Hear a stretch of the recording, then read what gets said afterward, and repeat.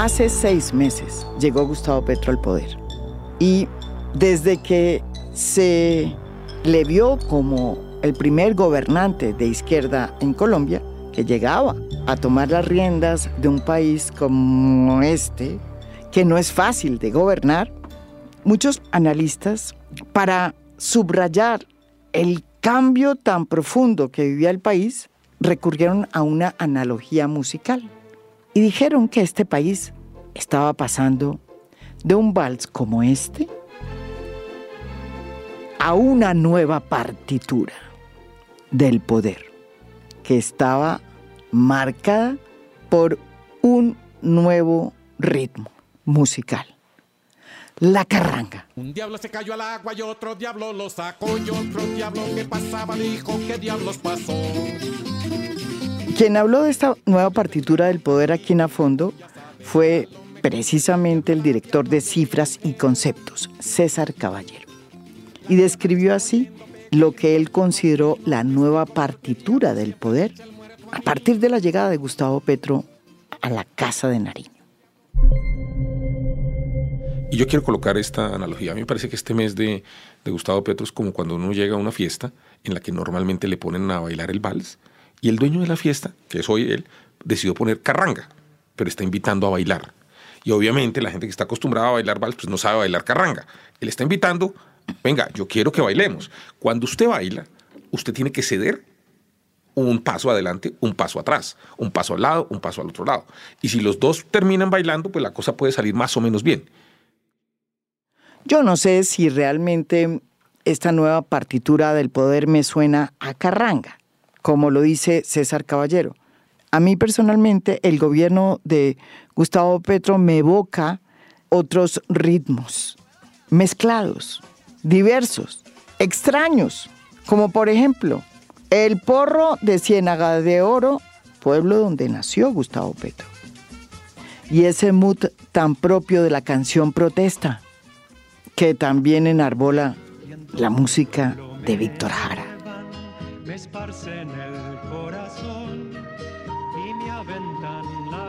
Han pasado desde entonces 6 meses y por primera vez se produce una crisis ministerial y sale Alejandro Gaviria, un ministro que venía del Centro Esperanza y que formaba parte de esa cantidad de colombianos que apoyaron a Gustavo Petro sin ser de izquierda y que lo acompañaron sobre todo en la segunda vuelta.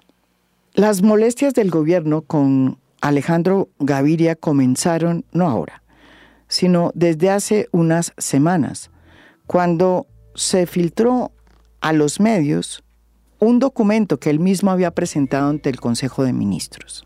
Gaviria en ese documento afirma que lo que planteaba el proyecto de la reforma a la salud, que en ese momento no se conocía de manera pública, podría destruir, y abro comillas, lo que funciona en las ciudades para supuestamente arreglar lo que no funciona en las regiones, cierra comillas.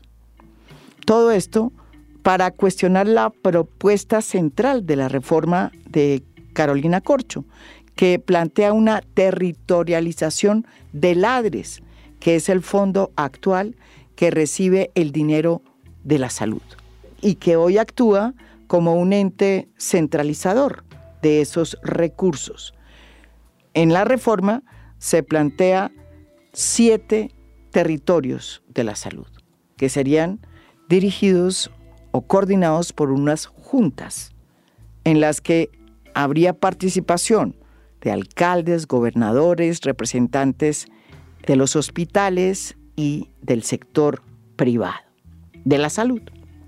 La filtrada de esa carta molestó mucho al gobierno y se supo que había sido hecha por él sin querer, porque se la había enviado a alguien que se la envió a su vez a un medio. Después de ese episodio las relaciones se enfriaron. A Gustavo Petro lo que le molestaba no era que se debatiera, pero sí que se hubiera filtrado el documento. Hace unos días, cuando se filtró a los medios, a la revista Cambio, otro documento mucho más tosudo, firmado ya por el ministro de Hacienda, José Antonio Campo, por la ministra de Agricultura, Cecilia López, y por Jorge Iván González, apodado El Sabio, director del Departamento Nacional de Planeación, y por el propio ministro de Educación, Alejandro Gaviria, en el que se cuestionaba la reforma porque no era fiscalmente responsable, pues las cosas se complicaron aún más. Corrió el rumor de que había sido él, Alejandro Gaviria, el que había filtrado ese documento a los medios, y a pesar de que él ha insistido en que no es así y hay que creerle, pues fue el que terminó pagando el pato. El hasta ese momento ministro de Educación, Alejandro Gaviria, fue llamado sorpresivamente por Laura Saravia, que se ha convertido en la persona más importante en la Casa de Nariño después de Gustavo Petro, quien le dijo que desafortunadamente ya no le tenían confianza y que era hora de partir. Alejandro Gaviria, pues, hizo exactamente eso. Sorprendido con lo que le estaba pasando, publicó en su Instagram este mensaje: mi esposa me dicta, yo escribo. Renuncio al Ministerio de Educación por razones de salud. Dejemos así. Minutos después se produjo la alocución presidencial en donde Gustavo Petro, rodeado de su gabinete ministerial, y por los rostros que tenían muchos de ellos, casi que se trataba de un reality en donde alguien es eliminado cada semana y los que quedan saben que corren el riesgo de ser amenazados por convivencia. Anunció no solamente el retiro de Alejandro Gaviria, que era más o menos esperado, sino que también anunció el retiro de la ministra de Cultura, Patricia Ariza, un ícono de las artes, y de María Isabel Urrutia, una pesista olímpica, ministra del Deporte. Agradezco los servicios prestados por los ministros Alejandro Gaviria, María Isabel Urrutia y Patricia Ariza. Con sus aportes han contribuido a enriquecer el debate y a iniciar los cambios por los que votó el país. Y los invito a que desde el lugar donde estén nos ayuden a construir este pacto social. Tras 6 meses de gobierno de Petro y ante esta primera crisis ministerial, se pueden decir ya 2 cosas de esta administración. La primera es que mantiene un ritmo frenético. Todos los días Gustavo Petro, a través de su trino o a través de sus ministras más activistas, lanzan una nueva propuesta, una nueva reforma. Gustavo Petro puede hacer en un día hasta 13, 14 trinos y cada trino produce una reacción. Hemos querido invitar aquí de nuevo a César Caballero, el director de Cifras y Conceptos, porque él hace 6 meses fue el que nos dijo aquí precisamente que la nueva partitura del poder que traía Gustavo Petro era la de Carranga. Miren lo que dice 6 meses después.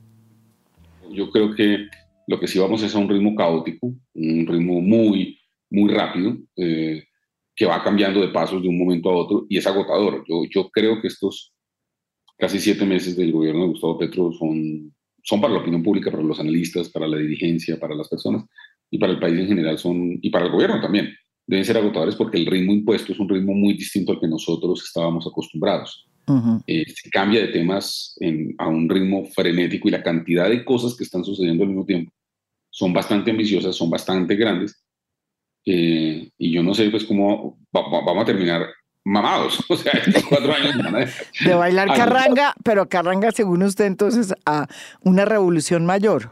Yo al final creo que yo hoy creo que el gobierno del presidente Petro va a ser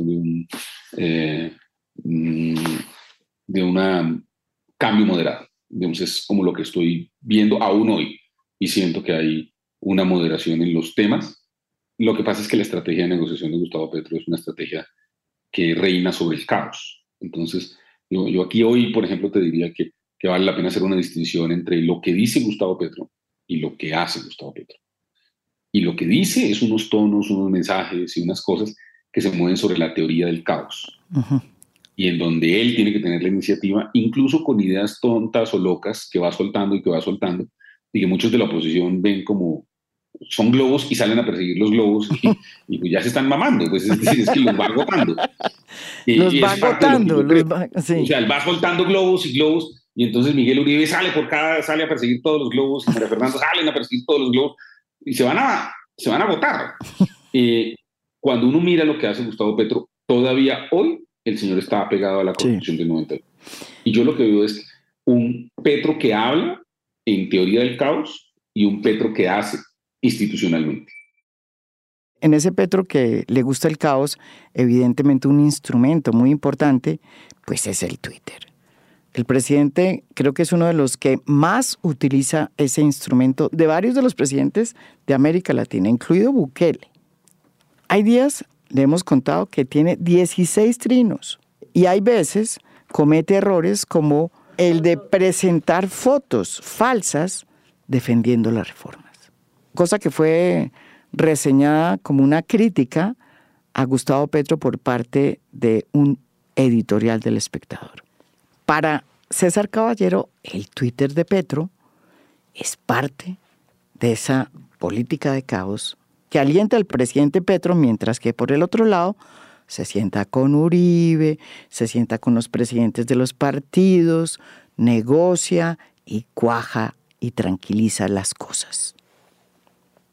Él sabe, su cuenta de Twitter es una cuenta poderosa, él en campaña le fue muy útil y le permite, de alguna manera, el Twitter hace parte del ruido y del caos.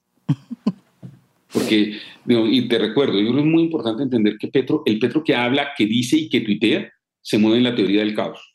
Entonces pone a la gente a discutir pendejadas, por 2 pendejadas que dijo, mientras las otras cosas están. Yo te voy a decir una cosa, ¿por qué dije yo la fecha del 20 de enero? Más o menos que el 20 de enero es cuando la ministra Irene Vélez comete un error fundamental de llevar un documento falso a la OSD y hacer que el presidente hable de ese documento falso. Inmediatamente es que comienzan como una gran cantidad de ruidos desde presidencia, desde globos. Hoy, ¿quién está hablando de la ministra Irene Vélez? Nadie. Distrajo a todos y le dio espacio a la ministra. O sea, parte un poquito de lo que yo creo es que, claro, echó un poco de globos y de cosas y no. Y entonces todos se fueron y se olvidaron de la ministra Irene Vélez. Y hoy ya, o sea, te digo, que han vuelto a hablar de la ministra Irene Vélez. Nadie.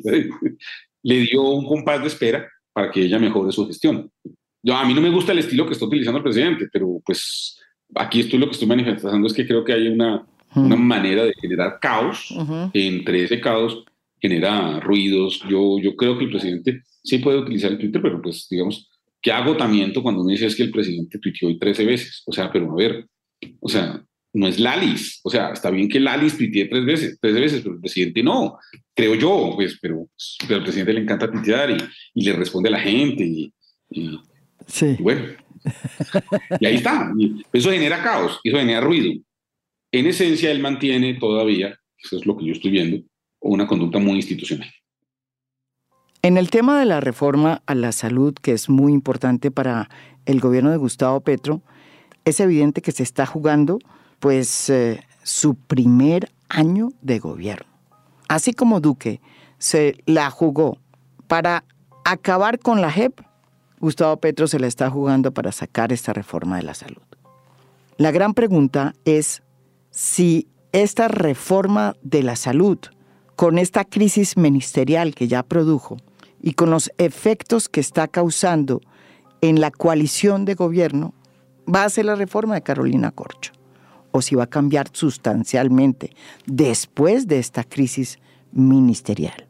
Todo parece indicar que la salida de Alejandro Gaviria, que produjo esta crisis, pues también produjo una apertura del propio gobierno de Gustavo Petro para abrir canales y hablar con los directores de todos los partidos políticos que integran la coalición de gobierno para que ellos mismos presenten propuestas, lo cual debe tener muy molesta a la ministra de Salud, Carolina Corcho.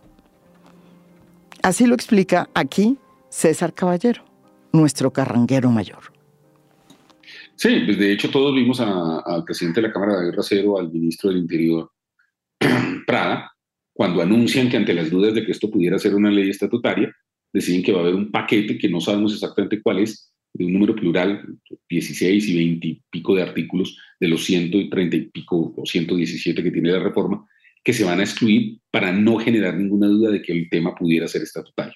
Entonces, lo primero es que ya hubo una primera película, pero la segunda sucedió ayer en el almuerzo, con la presencia de la ministra, cuando el presidente acepta que los directores de los partidos, Lidia Francisca Toro, César Gaviria y Fincho Cepeda, el Fincho humano, presenten sus propuestas de cambios en el articulado y que básicamente en la conversación, por lo que ha trascendido por las personas que estuvieron ahí, que varios ya han hablado, es básicamente lo que el ministro Alejandro Gaviria había venido proponiendo con José Antonio Campo, con Cecilia López y con Jorge Iván González.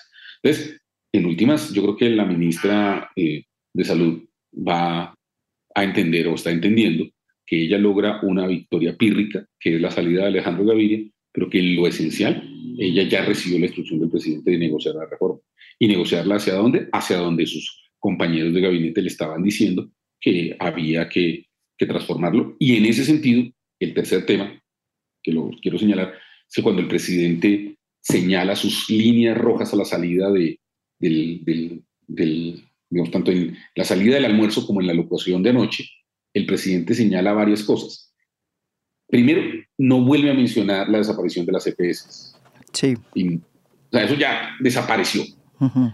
Lo segundo, dicen que están de acuerdo. Lo que están de acuerdo es cosas en las que yo creo que todos más o menos... Todos estamos de acuerdo, sí. Nos vamos a poner de acuerdo. Yo estoy de acuerdo que se necesita una reforma a la salud. Sí, yo estoy de acuerdo. Estoy de acuerdo que hay que mejorar el sistema de información. Sí, estoy de acuerdo. Que tener un tema de... un esquema de salud donde haya un mayor énfasis en la prevención, estoy de acuerdo.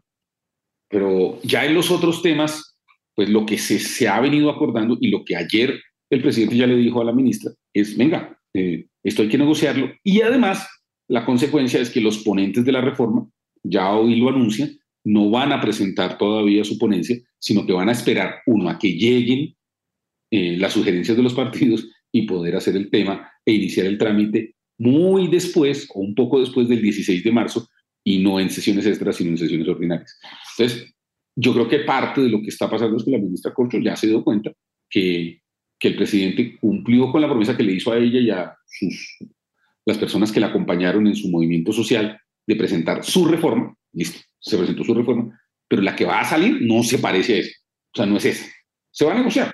Yo no sé qué tan lejana o no vaya a ser, pero que claramente el presidente, en su sentido pragmático, le está diciendo a la gente, yo voy a negociar y se va a negociar. Hoy David Racero, en una entrevista que le escuché, fue enfático. El presidente va a negociar y finalmente se va a negociar la reforma de la salud y se van a conceder puntos. Y creo que eso es lo que va a pasar. Tras 6 meses en el poder, la imagen de Gustavo Petro tampoco es la misma que tuvo cuando llegó. Hoy, según casi todas las tendencias de las encuestas, demuestran que su imagen ha caído y que en la última encuesta que se publicó, que es la del opinómetro, revelada por la W, se advierte que su desfavorabilidad aumentó en 2 puntos desde el mes anterior y pasó de 46% a 48%. Y que además su reforma a la salud sigue teniendo un rechazo en la mayoría de los colombianos. Cerca de un 60% dice no querer esa reforma a la salud. César Caballero, que conoce mucho de encuestas, analiza esta coyuntura que está en este momento pesando sobre la figura de Gustavo Petro. A ver, una cosa, María Elena, yo estoy hoy en campo, mi firma está haciendo la encuesta polimétrica. En este caso, en concreto, nosotros decidimos esperar a que se presentara el proyecto de salud e hicimos un ejercicio muy bonito de contarle a la gente en público cuál iba a ser las preguntas del formulario y las discutimos. Hubo 1.216 o 96 personas que participaron en un space que hicimos con Alfonso Espina de un medio de Caracol Radio y nosotros vamos a mostrar la opinión de los colombianos sobre el tema de salud. Han salido ya con estas 5 encuestas, cuatro encuestas con esta, y yo espero que en unos días salga la nuestra. Nosotros estamos en este momento en campo. Y el mensaje de las que ya han sido publicadas es más o menos consistente en que la imagen y la popularidad del presidente se está debilitando, que él está perdiendo apoyo político en la opinión pública, y que en esencia hay algunos de los elementos de su reforma en la salud que no parecen convencer al país. Eso es lo que más o menos han salido, digamos, de las distintas encuestas que se han hecho. Yo creo que eso, en ese contexto, eso es una cosa muy clara, y pues obviamente una cosa es el Gustavo Petro con una popularidad del 60 y tanto por ciento, y otra cosa popularidad menor. Yo he entregado recientemente encuestas a unos clientes privados para otros temas en donde se pregunta también por la popularidad del presidente, y te puedo adelantar que a nosotros en los ejercicios que hemos hecho también nos da una disminución de la favorabilidad del presidente, de la aceptación. Cuando Gustavo Petro llegó al poder y en sus primeros 4 meses, se podría decir que gobernó para todos los colombianos, no solo para el grupo petrista que desde el comienzo estuvo con él. Así fue su discurso de posesión. Y durante sus primeros meses, por los nombramientos que hizo, pues evidentemente lo que mostró es que iba a ser un gobierno de grandes acuerdos políticos y responsable fiscalmente, cosa que no había sido el gobierno anterior de Iván Duque. Sin embargo, desde que presentó la reforma de la salud, como que el tono del gobierno está cambiando, y cada vez sus discursos y sus trinos, sobre todo, apela siempre a hablarle al grupo que siempre ha estado con él, que lo acompaña desde hace mucho tiempo y que en los estudios que hace César Caballero se les conoce como el grupo de los creyentes. Yo te voy a decir, nosotros utilizamos en noviembre, que hicimos la última polimétrica, sacamos un cuadrito que, a mi manera de ver, poca gente lo vio con detenimiento, y creo que es muy útil, y te lo voy a contar. Nosotros utilizamos una metodología que utiliza Pew Research en Estados Unidos para hacer, digamos, una segmentación, digamos, de los votantes. A ellos les dieron 10 grupos, desde los demócratas de Alexandria Ocasio hasta la derecha de Trump, digamos, y les dieron 10 grupos. A nosotros lo habíamos hecho en algún momento con Iván Duque, y nos habían dado 4 grupos, y con Gustavo Petro nos dieron 5 grupos. Déjame, te cuento porque es maravilloso esto, y creo que es parte de lo que explica lo que está pasando. ¿Cuáles son los 5 grupos? Nosotros le preguntamos si tiene una imagen favorable o desfavorable de Petro, y además les preguntamos de 5 políticas públicas, y si las conocían, si las entendían y si las apoyaban. Los 5 grupos que nos salen con este modelo que te digo, que es un algoritmo que nosotros hemos desarrollado, dice que el 13% de los colombianos están desconectados. O sea, no importa nada. Listo. Luego hay un 37% que yo llamo los creyentes. 37% de personas que les gusta Gustavo Petro y que las 5 políticas públicas les encantan. Entonces, 37%. 13 y 47. 37%. Luego hay uno que yo llamo los odiadores de Petro, que es el 17%. No les gusta Gustavo Petro y no les gusta ninguna de las políticas. O sea, las conocen, las entienden, pero las rechazan. Entonces ya tenemos 13% desconectados, 37% creyentes, un 17% de odiadores. Luego está lo que uno llama los expectantes, que es un 20%. Y esos expectantes son personas que les gusta Petro y les gustan algunas de las políticas, pero no todas. Y eso es más o menos el 20%. Y el otro 10 y tanto por ciento que falta es el 17% adicional, como el 14-15% adicional, son escépticos, que tienen mala imagen de Petro, pero les gustan algunas de las políticas. Entonces a nosotros nos dio esos 5 grupos. Para responderte, yo creo que el petrismo duro, digamos que a noviembre todavía apoyaba al presidente, nos estaba dando el 37%. En ese momento a nosotros la imagen favorable del presidente nos daba en 62%. Entonces, para llegar a ese 62, de ese 37, se necesitaban lo que yo llamo los expectantes, y algunos sobre todo los expectantes que tenían que estar. ¿Qué creo yo que eso ha pasado y que eso se está modificando? Es que esos 5 grupos empiezan a fluctuar y empiezan a moverse. Parte de lo que yo aspiro poder publicar pronto es cómo cambian esos 5 grupos: los desconectados, los creyentes, los odiadores, los expectantes y los escépticos, que son los 5 grupos entre el presidente Petro. El otro día en una conferencia que dimos con otros colegas en la Universidad de Chicago, uno de ellos salió a decir muy seguro que Gustavo Petro era un populista y que muy posiblemente iba a cerrar medios de comunicación y que iba a actuar como si fuera una especie de Maduro. La verdad es que Gustavo Petro es mucho más complejo. Él sabe que en un país donde las reformas son muy difíciles de llevar a cabo, hay que comenzar con el listón bien alto para poder ir negociando y negociando y negociando y hacer lo que finalmente sucedió con la reforma tributaria. Así lo explica César Caballero. Yo creo que va a pasar lo que pasó con la tributaria. Él dijo en campaña una tributaria de 50 billones, en el empalme una de 35, presentó una de 25 y salió una de 20. El señor negoció, concedió y aceptó.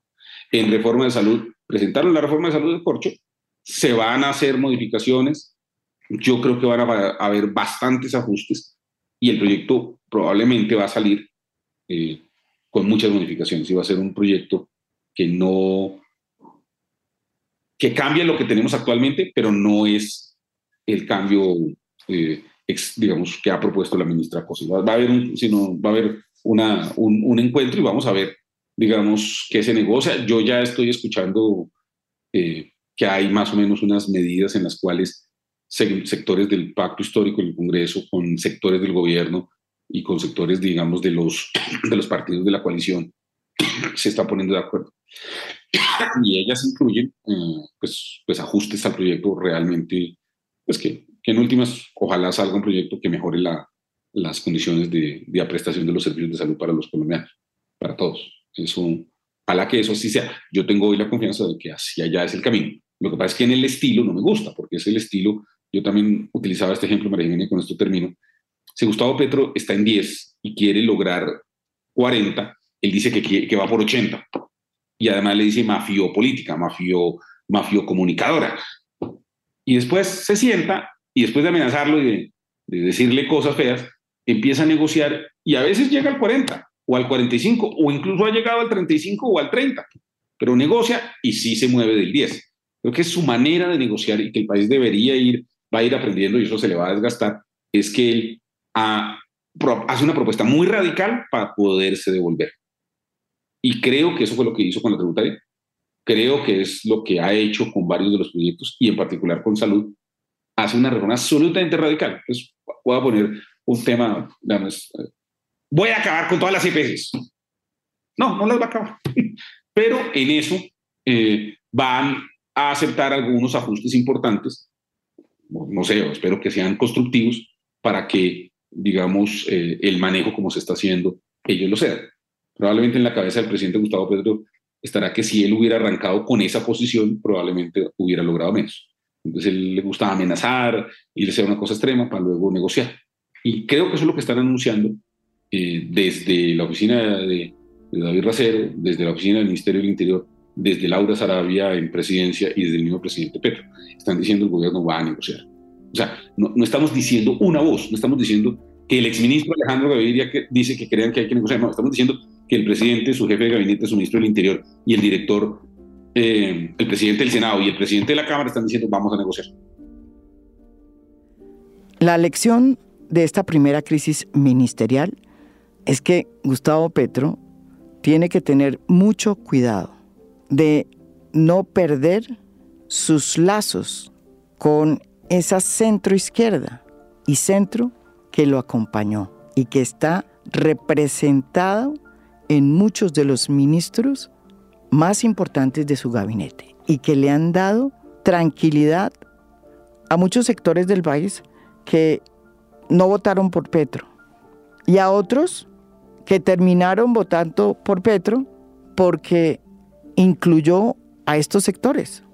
Hablo de ministros como José Antonio Campo, el ministro de Hacienda, como Cecilia López, ministra de Agricultura, como el sabio Jorge Iván González, director de la Dirección de Planeación Nacional, y como también sucedía con Alejandro Gaviria, el recién retirado ministro de Educación. La salida de Alejandro Gaviria debería ser una alarma para evitar que se siga sembrando la teoría de que en el gabinete los que cuestionan varias de las reformas que están presentando, como la reforma de la salud, son neoliberales y por ende no pueden estar en el gobierno, porque ese no fue el gobierno que se eligió. Y un dato nomás, no se le puede decir neoliberal al sabio Jorge Iván González, el director de Planeación Nacional, porque él sí es marxista, de izquierda pero marxista, cosa que ni siquiera es Gustavo Petro. Decirle a él neoliberal porque cuestiona técnicamente las reformas, o porque el ministro de Hacienda también lo hace, o porque una ministra que ha dedicado su vida a el tema social y a las mujeres como Cecilia López también lo hace, decir que son neoliberales es lo mismo que decir que Gustavo Petro es aliado de Putin porque no quiere que Colombia suministre armas al gobierno de Zelensky. O sea que seguimos bailando carranga. Yo creo que seguimos bailando carranga. ¿Y cómo es de agotador? Yo estoy mamado. Es que eso, bailar carranga 4 años va a ser muy berraco.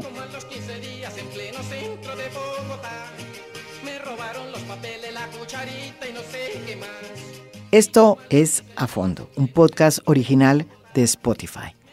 Mi nombre es María Jimena Duzán.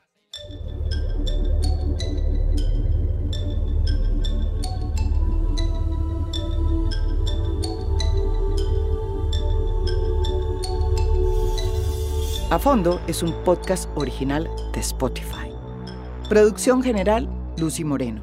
Editor de contenido, Michael Benítez Ortiz. Postproducción de audio, Daniel Chávez.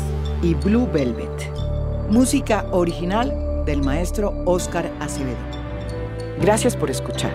Soy María Jimena Duzán.